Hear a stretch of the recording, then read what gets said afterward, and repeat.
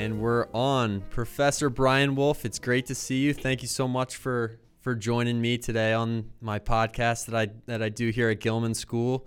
For people who are watching, Professor Wolf, I first met you this past summer at Middlebury's Breadloaf School of English, and you were nice enough to allow me to take your Humbugs and Visionaries course, which I had an awesome experience in, and I learned a lot about art history, the history of early America before the Civil War.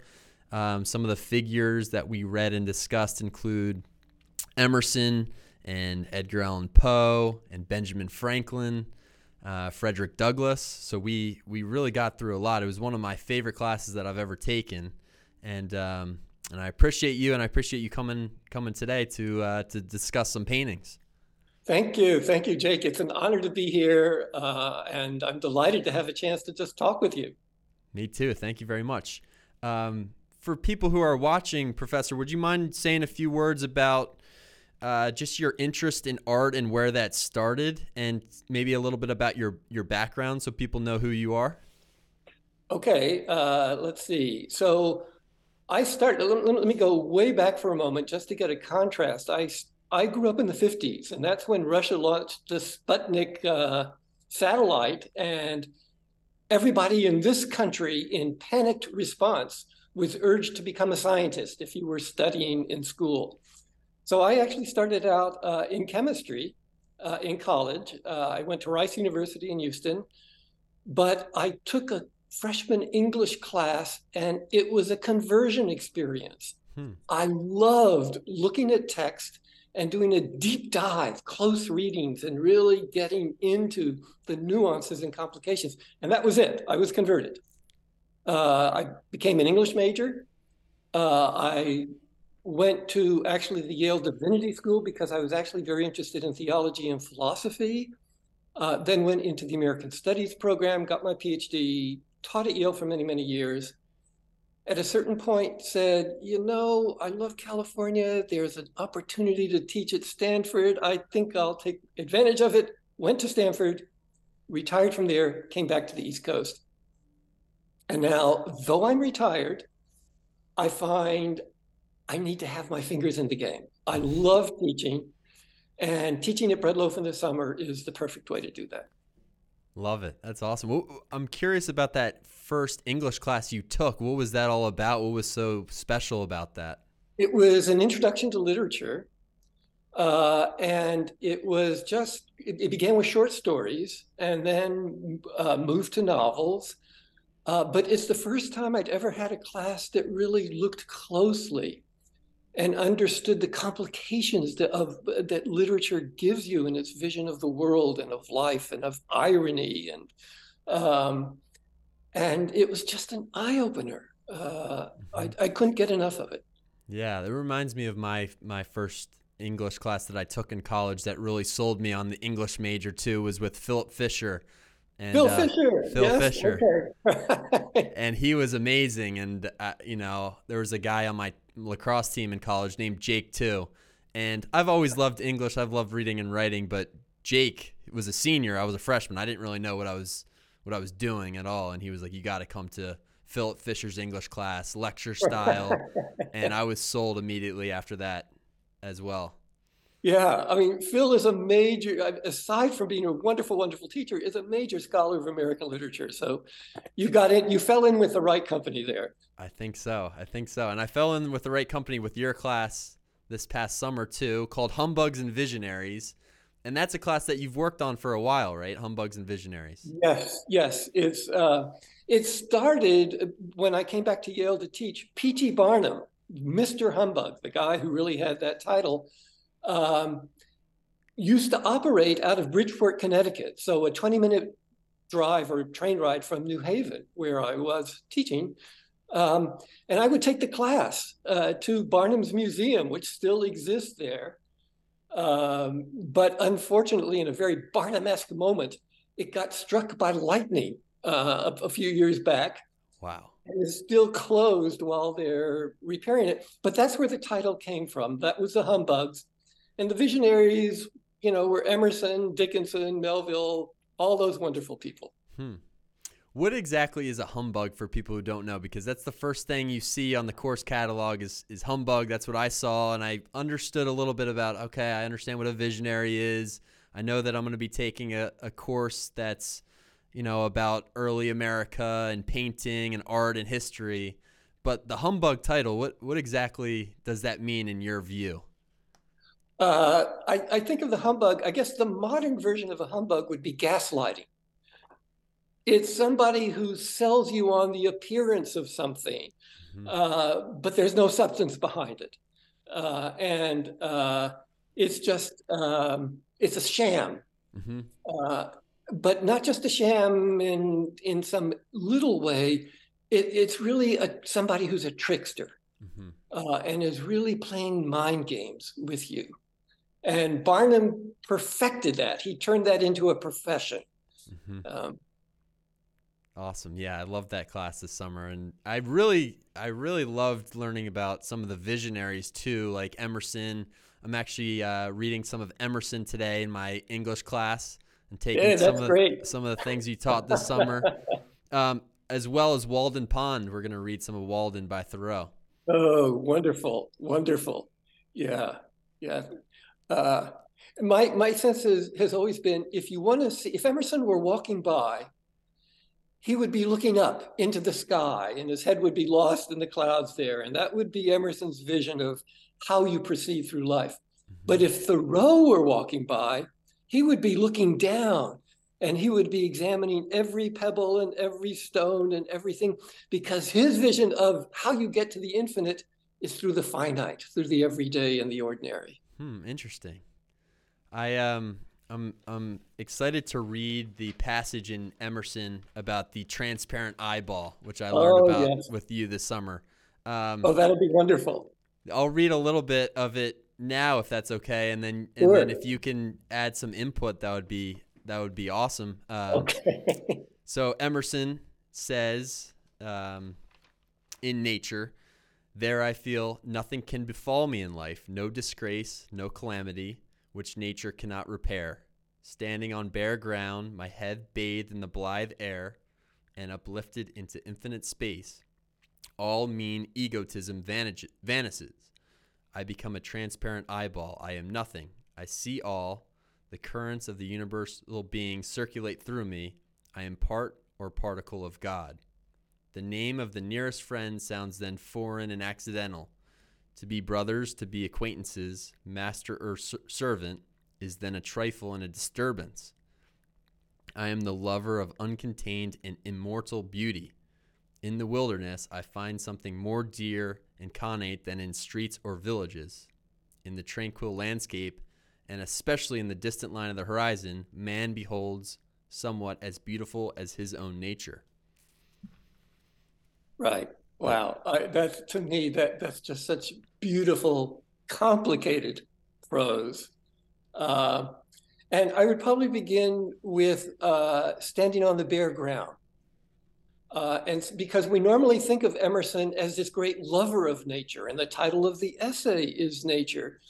But what's interesting is that this experience of really becoming one with the cosmos, of becoming a transparent eyeball, only begins by a process of standing on bare ground. It's not like I'm surrounded by trees and the sounds of the woods. It's the opposite. It's like he needs to sort of remove any actual nature outside himself, the bare ground, in order to come into contact with a deeper sort of nature that is inside himself. And it seems to me that's when, and it's really, for me, it's really a passage about self-empowerment. That's when the power flows in, when you come into contact with the sort of the deepest forces of the universe, which circulate through you.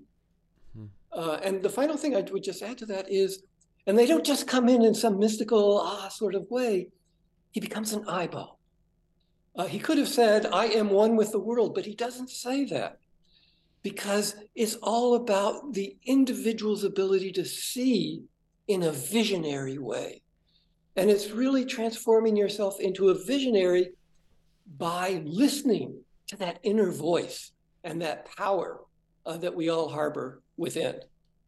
So one of the things I think about when I read that passage is meditation today. And, meditation is so in vogue and a lot of people talk about it because we live in such a crazy world with cell phones and we're always on and, we're shooting out emails and we're responding to things in 24 hours or it's late. And when he says transparent eyeball, I really think of meditation because in the practice of meditation, you're turning off all exterior inputs and stimulus, and you're just really knowing yourself and studying your own mind. Absolutely. And he says there, towards the end of that passage that you were reading, when the name of, how is that, the name of a dearest neighbor to me is, how does that sentence go? The name of the nearest friend sounds then foreign and accidental. To be brothers, to be acquaintances, master or servant is then a trifle and a disturbance. Exactly. You have to move outside the social world. This won't happen when you're surrounded by emails and friends or whatever Emerson was surrounded by. It's when you're alone with yourself. And to use some of Emerson's language, it's there that you discover the God within. Mm-hmm. And now, when he uses the word God in this passage, how do you read that? That's not a typical reference to spiritual Christian God. It's something else. Yes, I would come down heavily on the something else. I think it is simply, I don't even know how one begins to describe it. So it is the power of being itself, of being in the world, of a sense of a world it's like let's put it this way. It's the sacred in the everyday. Mm-hmm. The way there is no detail in life that can't just erupt with a sense of the divine. Of a sort of sacred quality. So it's not God in a sort of traditional Judaic or Christian sort of, there's a God up there, there's a heaven, and so on. It's the God in everyday moments of living. That's what he's after. Now, I'm curious how these transcendentalists, how they came to rebel against typical Christianity, because Emerson was a minister, right? I mean, he was trained in ministry, and then it seems like all of a sudden he took this radical, for the time, a radical approach to spiritualism and in reality in the same way. How did he, what compelled him to take this radical approach? What do you think it was? That's a really good question. And there was one incident in Emerson's life. So he's trained as a Unitarian minister. And he goes to the Harvard Divinity School. He's in Boston. He's, Harvard is in his family line. He comes from generations of what at that point were congregational ministers, and then they became Unitarians.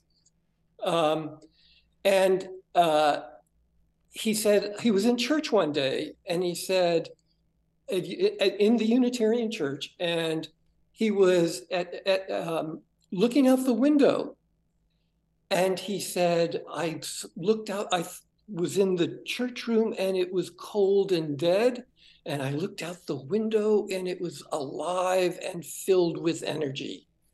And he called it corpse cold Unitarianism.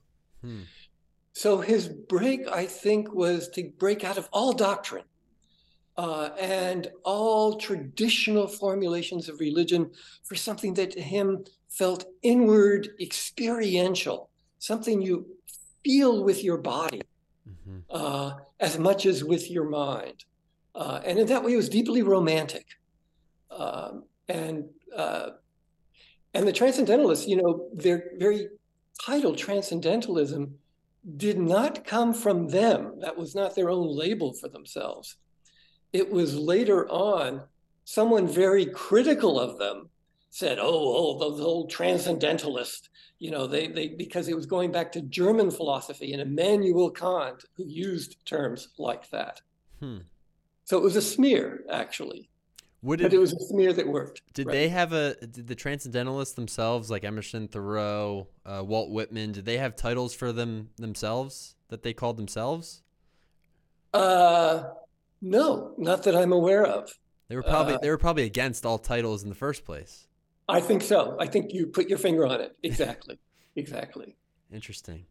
Yeah, I mean, I've loved returning to these writers and learning a little bit more about their experience directly with nature, and what really drove their thinking. And I'm also curious a little bit about what they read. Like, wouldn't it be interesting to understand what Emerson and Thoreau read to inspire this outlook on life? They were reading the British Romantics because remember, they're one generation behind. Wordsworth is writing from the mid 1790s, then way into the early 1800s. Emerson doesn't publish Nature till 1836. So there's this full generation lag, and they're going back to especially Coleridge and Carlyle. And Carlyle's the big figure there, actually. Emerson goes to Europe. He travels to Europe at one point, and his goal is, I want to meet Coleridge. I want to meet Carlyle. And he does, and in classic Emersonian fashion, he writes in his diary afterwards, very disappointing. Really? Yes, because he thought that as individuals, they were merely individuals. They were just people you could meet on the street. It was in the writing that they achieved greatness. That's fascinating. Wow. What do you think Emerson would think of the world today? Whoa, complicated question. I think Emerson would. Okay, let's divide it into two answers. Let's make it an either or sort of thing. Well, my first thought would be that he would be very dismayed by technology and the phones and social media and constant communication, right? I mean, that would be the obvious answer to me. Right. Yes, he would feel that these are all distractions from one's true self, from just listening to who you are, which gets back to what you were saying about meditation. I mean, and why that's an interesting analogy for an Emersonian worldview. The other side that I think would encourage Emerson would be the sense of, actually, it would be the sense of popular discontent. The very fact that there is protest in the world, the very fact that there are people whose voices are people insisting that their voice be heard, would for Emerson, I think, be a sign that there's hope. Interesting. Yeah. Well, I think a lot of that question reminds me about Thomas Cole and a little bit about his outlook on life during the Jacksonian era because of the new world that was opening up in America. And maybe it would be okay if we looked at the Oxbow first today.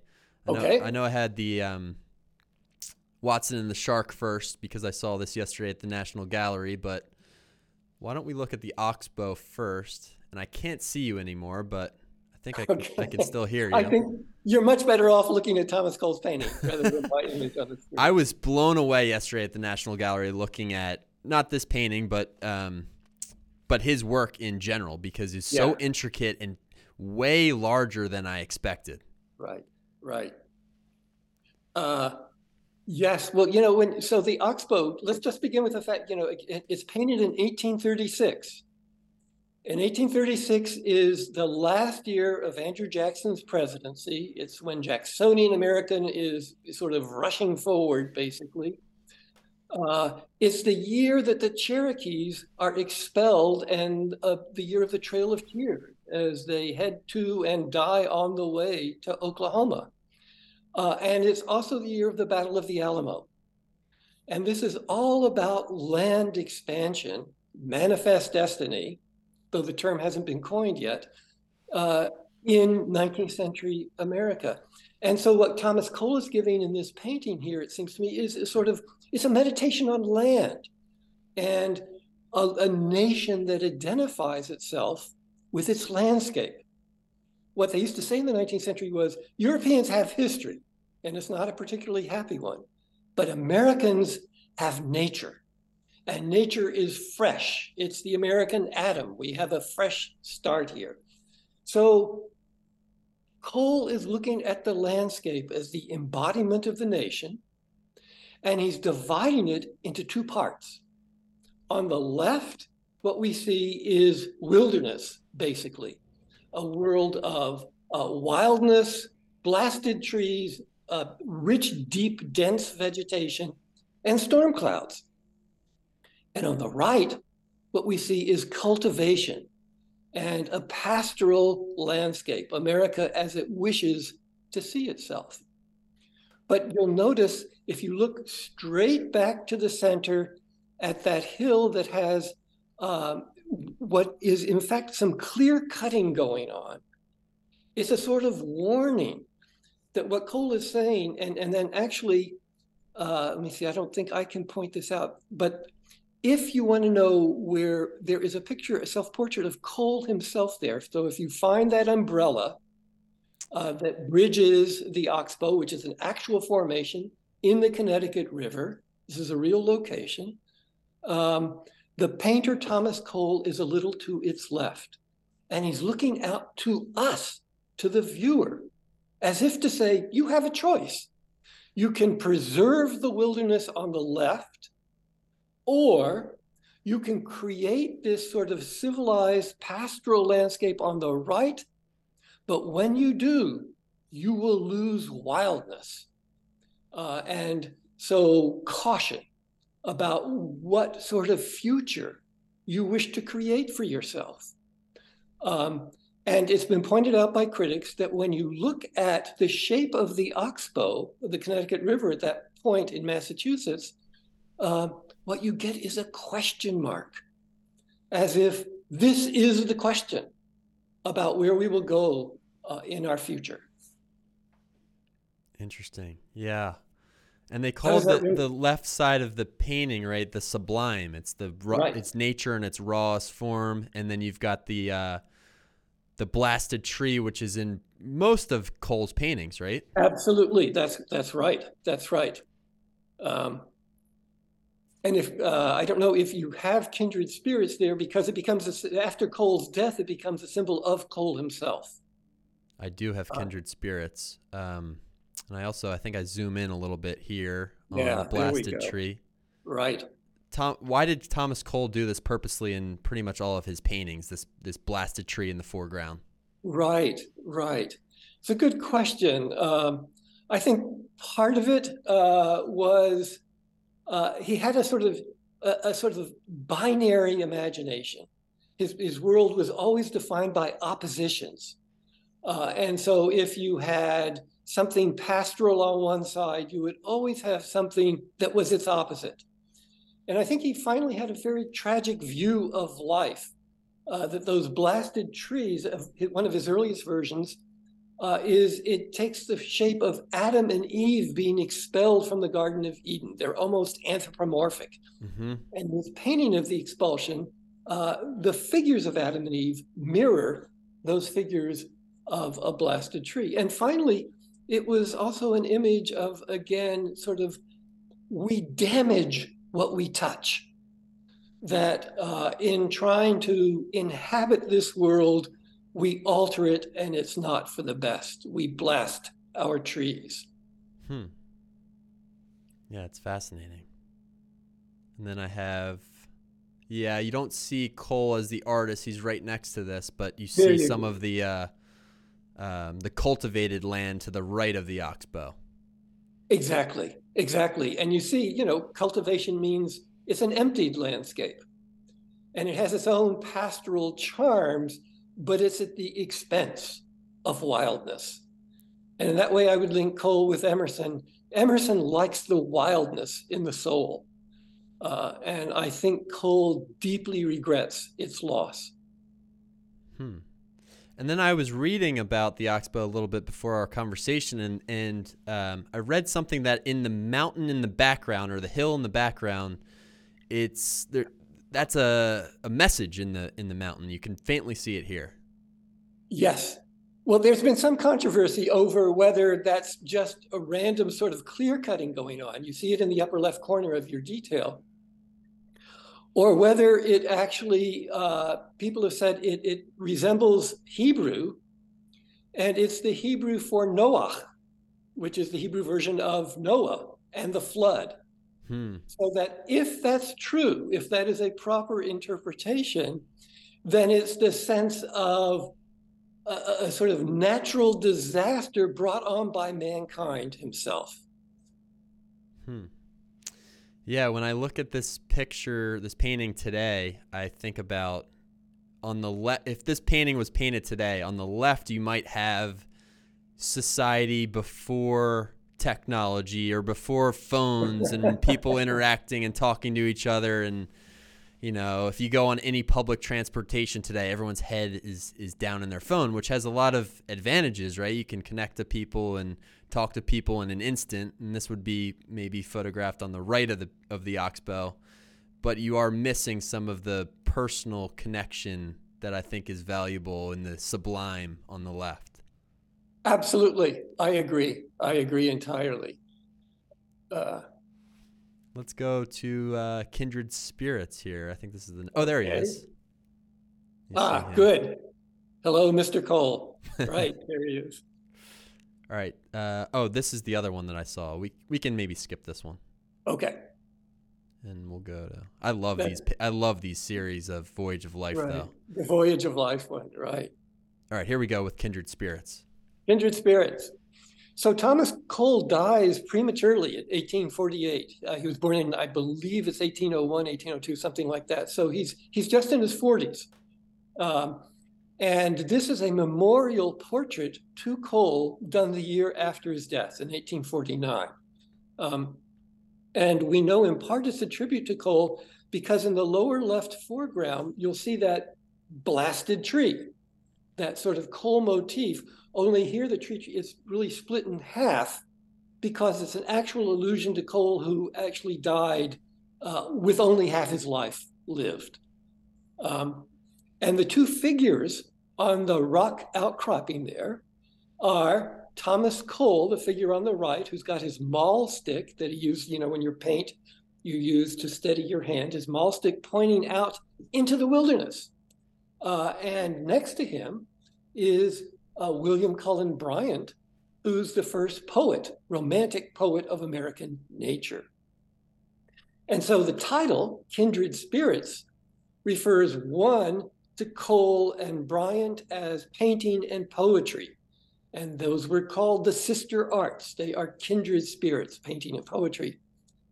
But at a larger level, the kindred spirits are the human figures in relation to nature, because we are kindred with nature.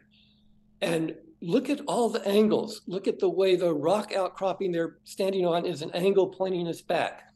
Look at the way the tree limb on the far right corner, or again, the rock outcropping on the right side, all are vectors or angles that point you back into the landscape. Because the goal of the painting is to carry the viewer into a world where you will experience the power of nature, a moment of epiphany, of revelation, when the power of sort of God's presence in the landscape is experienced by the individual, when it becomes our power, which I think in part is why the two figures on the landscape there are not at the center of the painting, but are pushed a bit to the side, because it's asking us to voyage. They are pointing us, the viewer, into that world and saying, we can't do it for you. This is an experience you must have yourself, and it's available if you just go out into nature and sort of absorb its power. So it's an invitation to a certain sort of conversion again, but a conversion that nature provides, and it's a conversion into the discovery of your own inner power in and through the landscape. So even though Duran painted this for Thomas Cole, right, because of his premature death as an ode to him, correct? Right.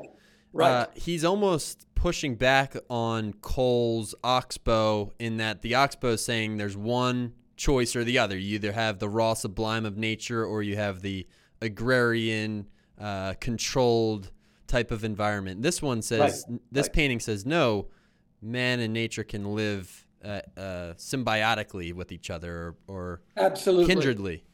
That's right. That's right. And, we could add, I know actually we talked about this for a moment last summer, we could add a gendered dimension here. Notice it's only guys on a day out in nature.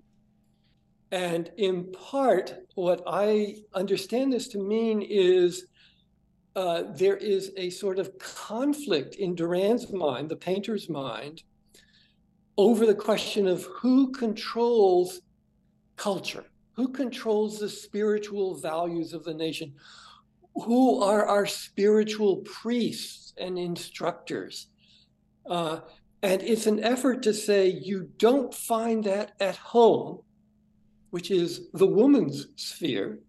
You find it out in the woods, which becomes the man's sphere.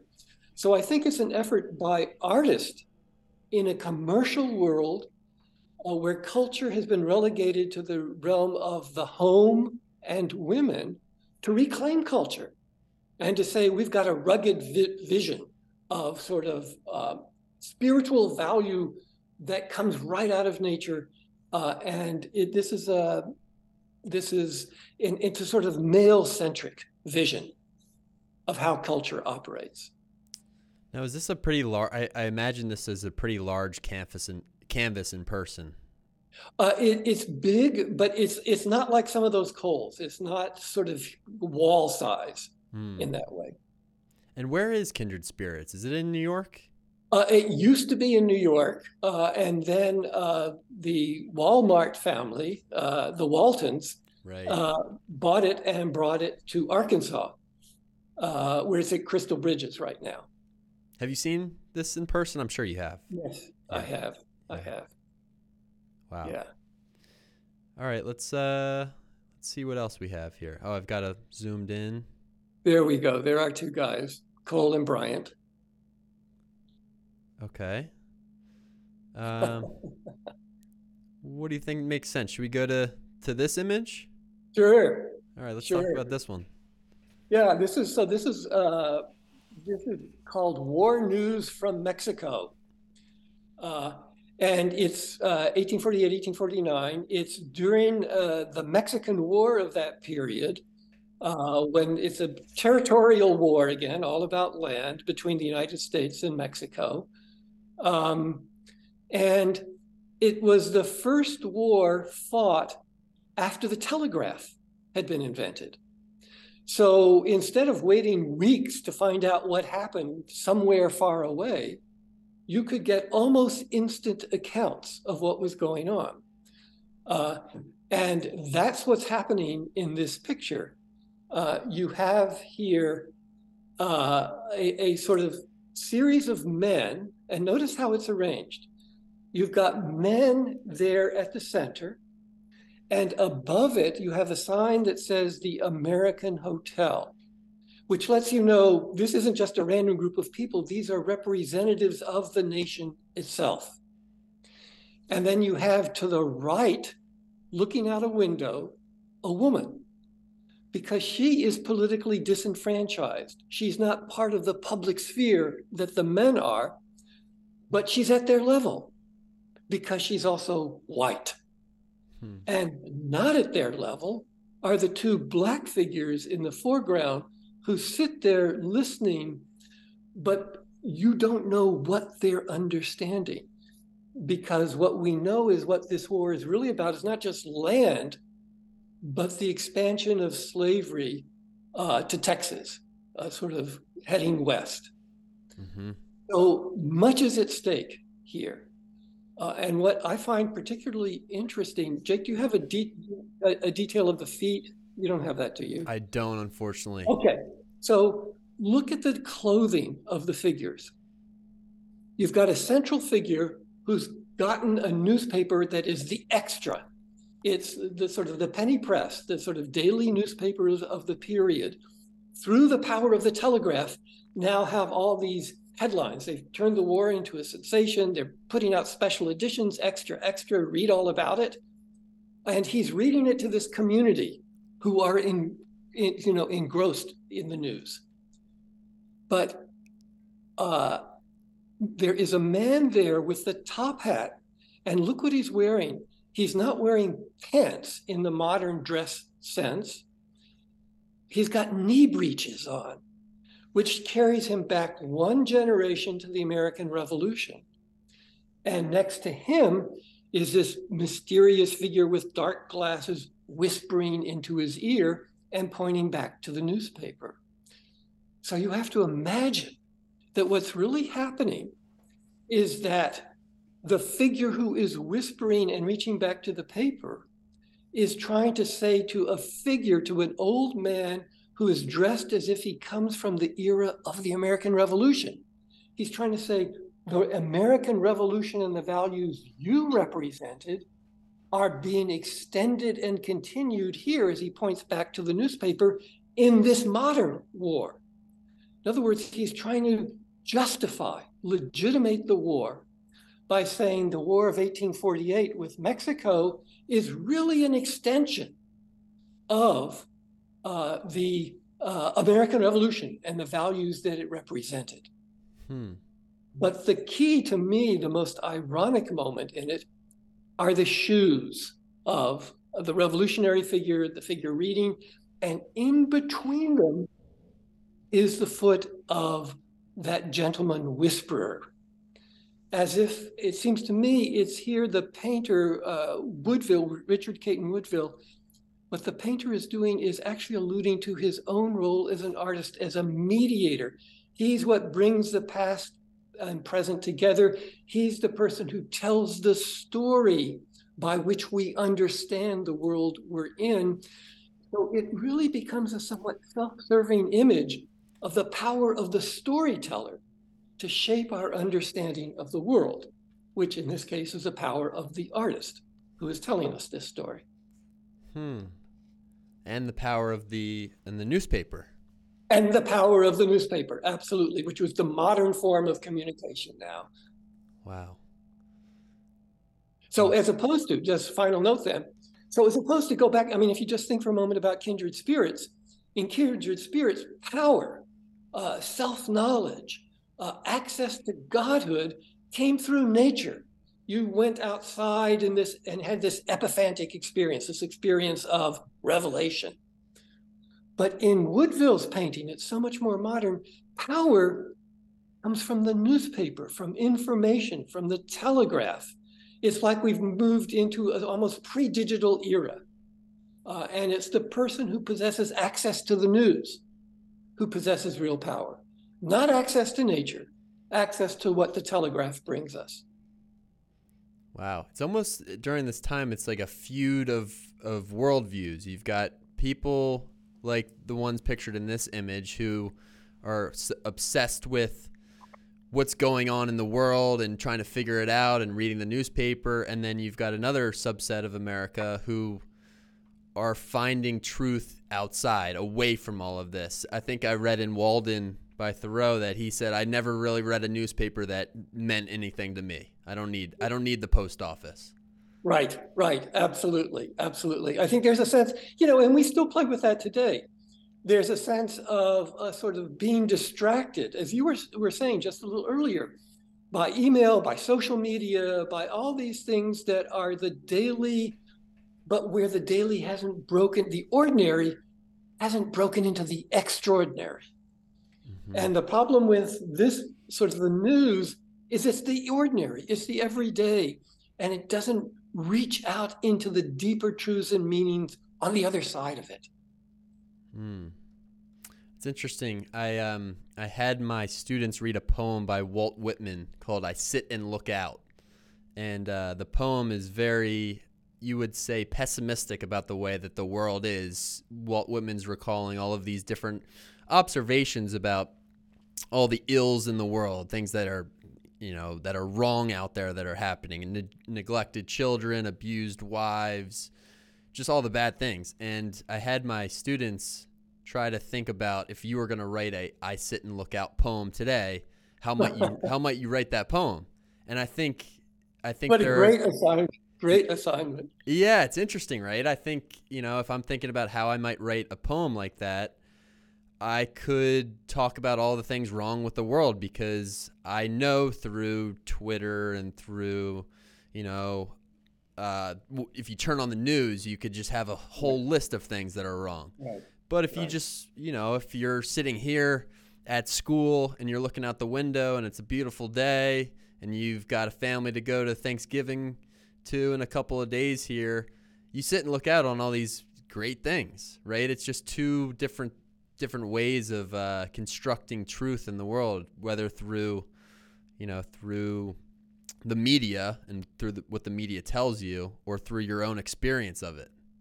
Right. There's a way. I love I love this story, Jake, and I think there's a way that you might say, sitting here in that room, sitting in the classroom with all the terrible things happening outside the window, and that sense of the classroom as a safe space. Two things to say about that. One is it's a safe space that allows for what I take to be the baseline, the basic purpose of education, which is finally, it's a space that allows for critical thinking. It's a space that allows you, because you're looking out a window, because you're not actually outside at the moment, to step back and say, what's the story behind the story? What are the questions of power? What are the questions of now race, ethnicity, gender, all these things that float through the world? How do we learn not to simply be taken in by what we hear and see? Or how do we learn not to be so absorbed in the present that we forget the larger history that frames it? Mm-hmm. But instead to see that history and to see ourselves as actors, sometimes unwillingly. We don't know that we're perpetuating the very systems we're critical of. Mm-hmm. And how do we come to understand that? And that's in that space of the classroom. Mm-hmm. I agree with that. Yeah. I think it's a combination of knowing yourself and understanding yourself, and also of understanding the context of the world, studying history, studying great writers, studying some art.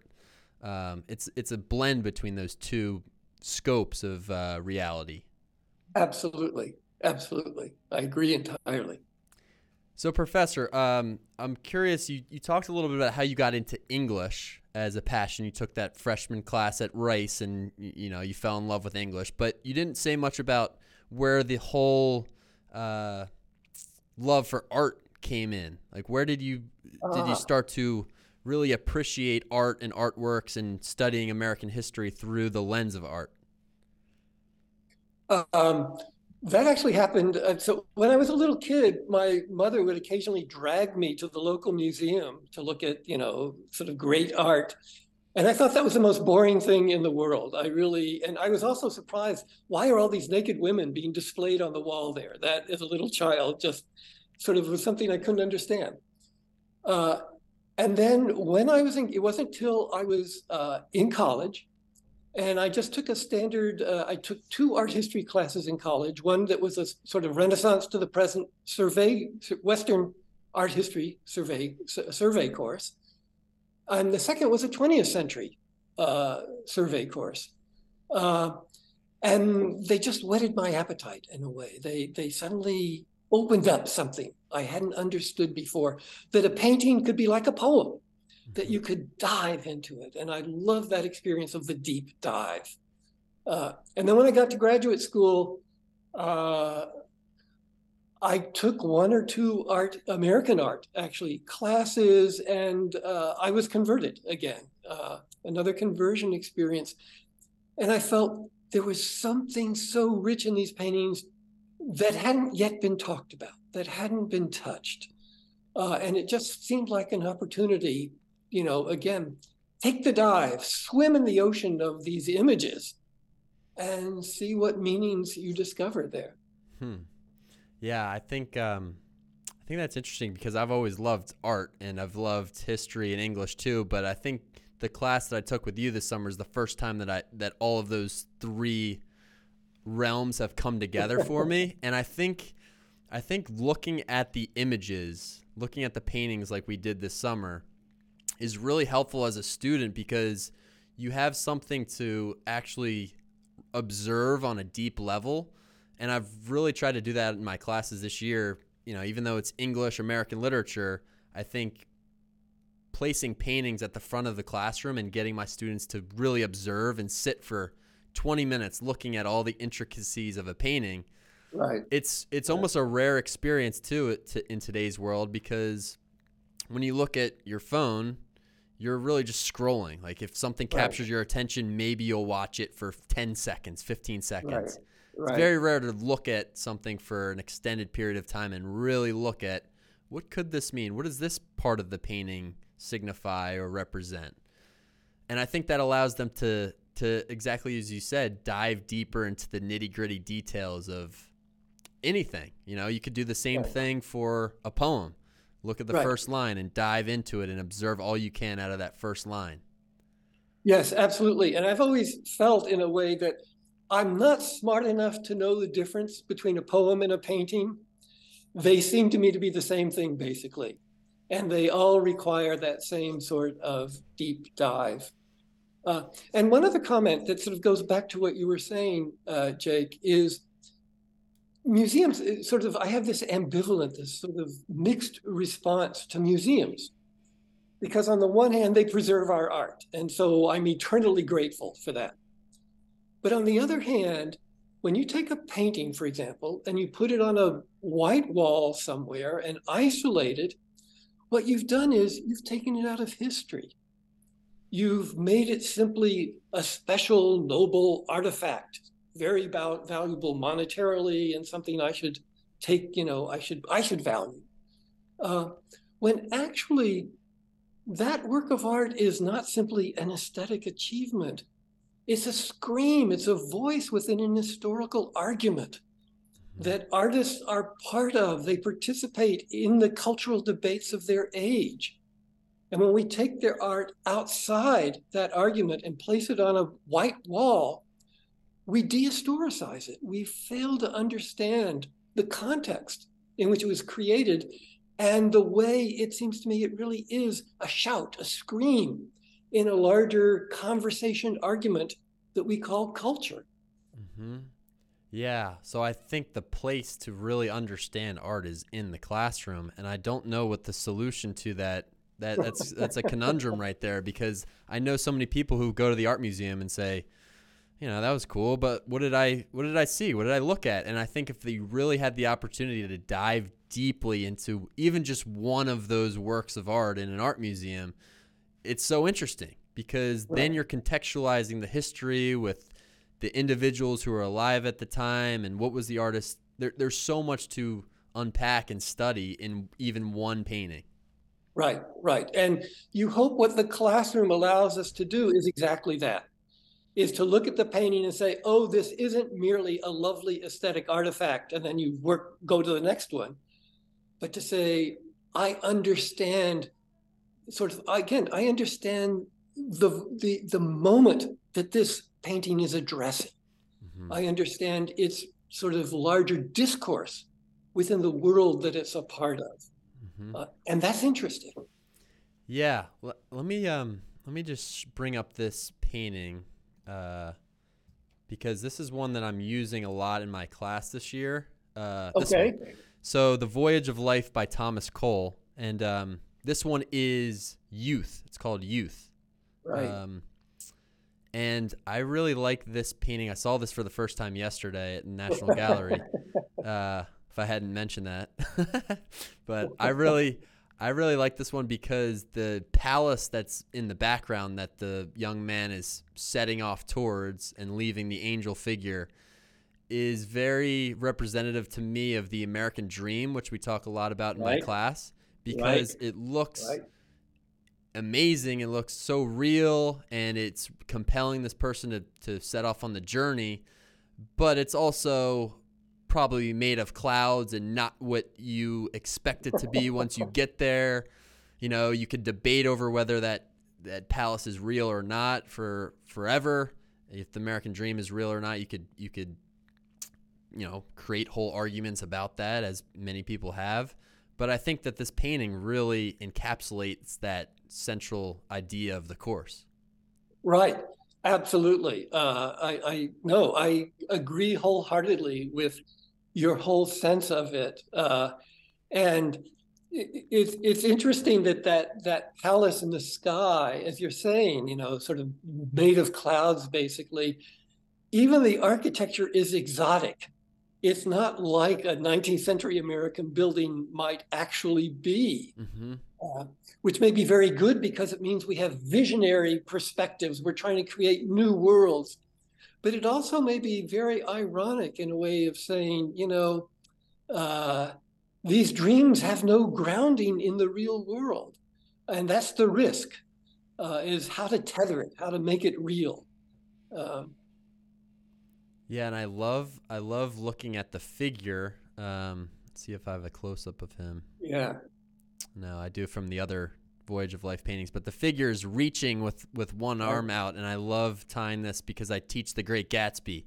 And at the end of chapter 1 of The Great Gatsby, he's doing the same motion towards the green light and Daisy's dock.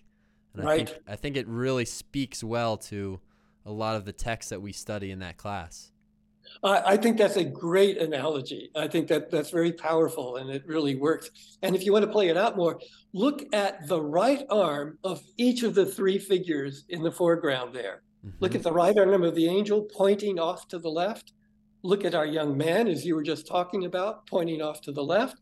And look even at the figurehead on the boat. Same thing. They're all that sort of Gatsby-like, pointing to the green light. Yeah, pretty interesting. And I love the detail. I was looking closely at the detail of the boat yesterday, and the sand in the angel figure on the boat's hands. You can see how, each figure of even the grains of sand are so detailed. You can see that this painting called Manhood, he's getting towards, the midpoint of his life, and the fine grains of the sand are starting to drain away a little bit. He's so detailed. Right. Yeah, absolutely. Pretty cool. Well, Professor, thank you very much for spending some time today. I know we didn't get to all of the paintings, but that was a long slideshow. So I wanted to talk to you a little bit and dive into some of these important questions about about your background and about American history and art. So I have to thank you, Jake, for sort of this wonderful opportunity. It's great to be able to talk with you. It's great to be able to sort of share share our common love for these images, these objects, this culture, this history, in all its complications.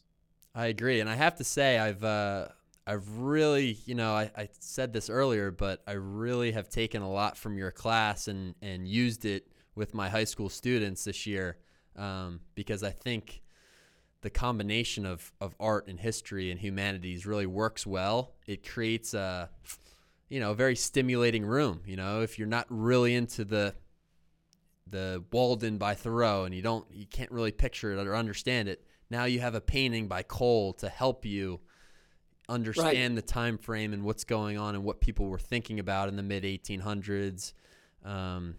You're learning.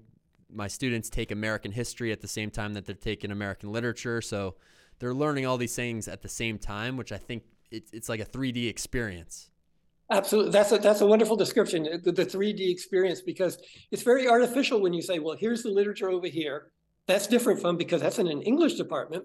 That's different from the art over here because that's in an art department. And it's like what we need are these sort of these cross-disciplinary dialogues, because they're all being created at the same time, at the same historical moment. And we need to understand the conversation that's going on. Mm-hmm. Professor, let me ask you one more question. Sure. So usually on these episodes, I ask someone to bring a book recommendation that they would recommend for anyone viewing, or anything that you've really read recently, what you're reading now, what you've read recently, or just in your life that has made an impact on you the most. I'm going to go way outside anything we've been talking about. Okay? That's okay. And I'm going to go to a graphic novel. I'm going to go back to, that's been around now for, 20 years or so, but to Art Spiegelman's Maus, M-A-U-S. I found that it's a sort of 2-volume graphic novel. It's based on Spiegelman's interviews with his father, who was a Holocaust survivor. And it's also about the entangled relationships of a son with his very difficult father, at the same time as it's about this larger historical moment that we're still in the aftermath of. And I found it extraordinarily powerful and moving. And the illustrations are just what you were talking about. You go to the slightest detail and you discover this wasn't accidental. Something really interesting is happening here. So I would recommend, if you haven't read, pick up Maus, especially the first volume of it, but both volumes. I always see Maus around, and I've never picked it up. But it's one of those books that I think you see, it invokes curiosity, because right. M-A-U-S, you've got the little mouse on there. I definitely know exactly what you're talking about. I didn't know what it was about, so thank you. Yes, right. If you get a chance to read it, get back to me. I'd love to hear your response. And I like how you chose something that has the art and the drawings in there with the text. I think that's pretty fitting. Right. Thank you. You caught me where I live. Well, Professor, thank you very much. I appreciate it. Let's do this again soon, or at least chat soon. And I hope you have a great Thanksgiving. Thank you. Same to you, Jake. And thank you for the honor and the opportunity to do this. I really enjoyed it. Thank you. My pleasure. Okay. All right. We'll see you soon. Thank you.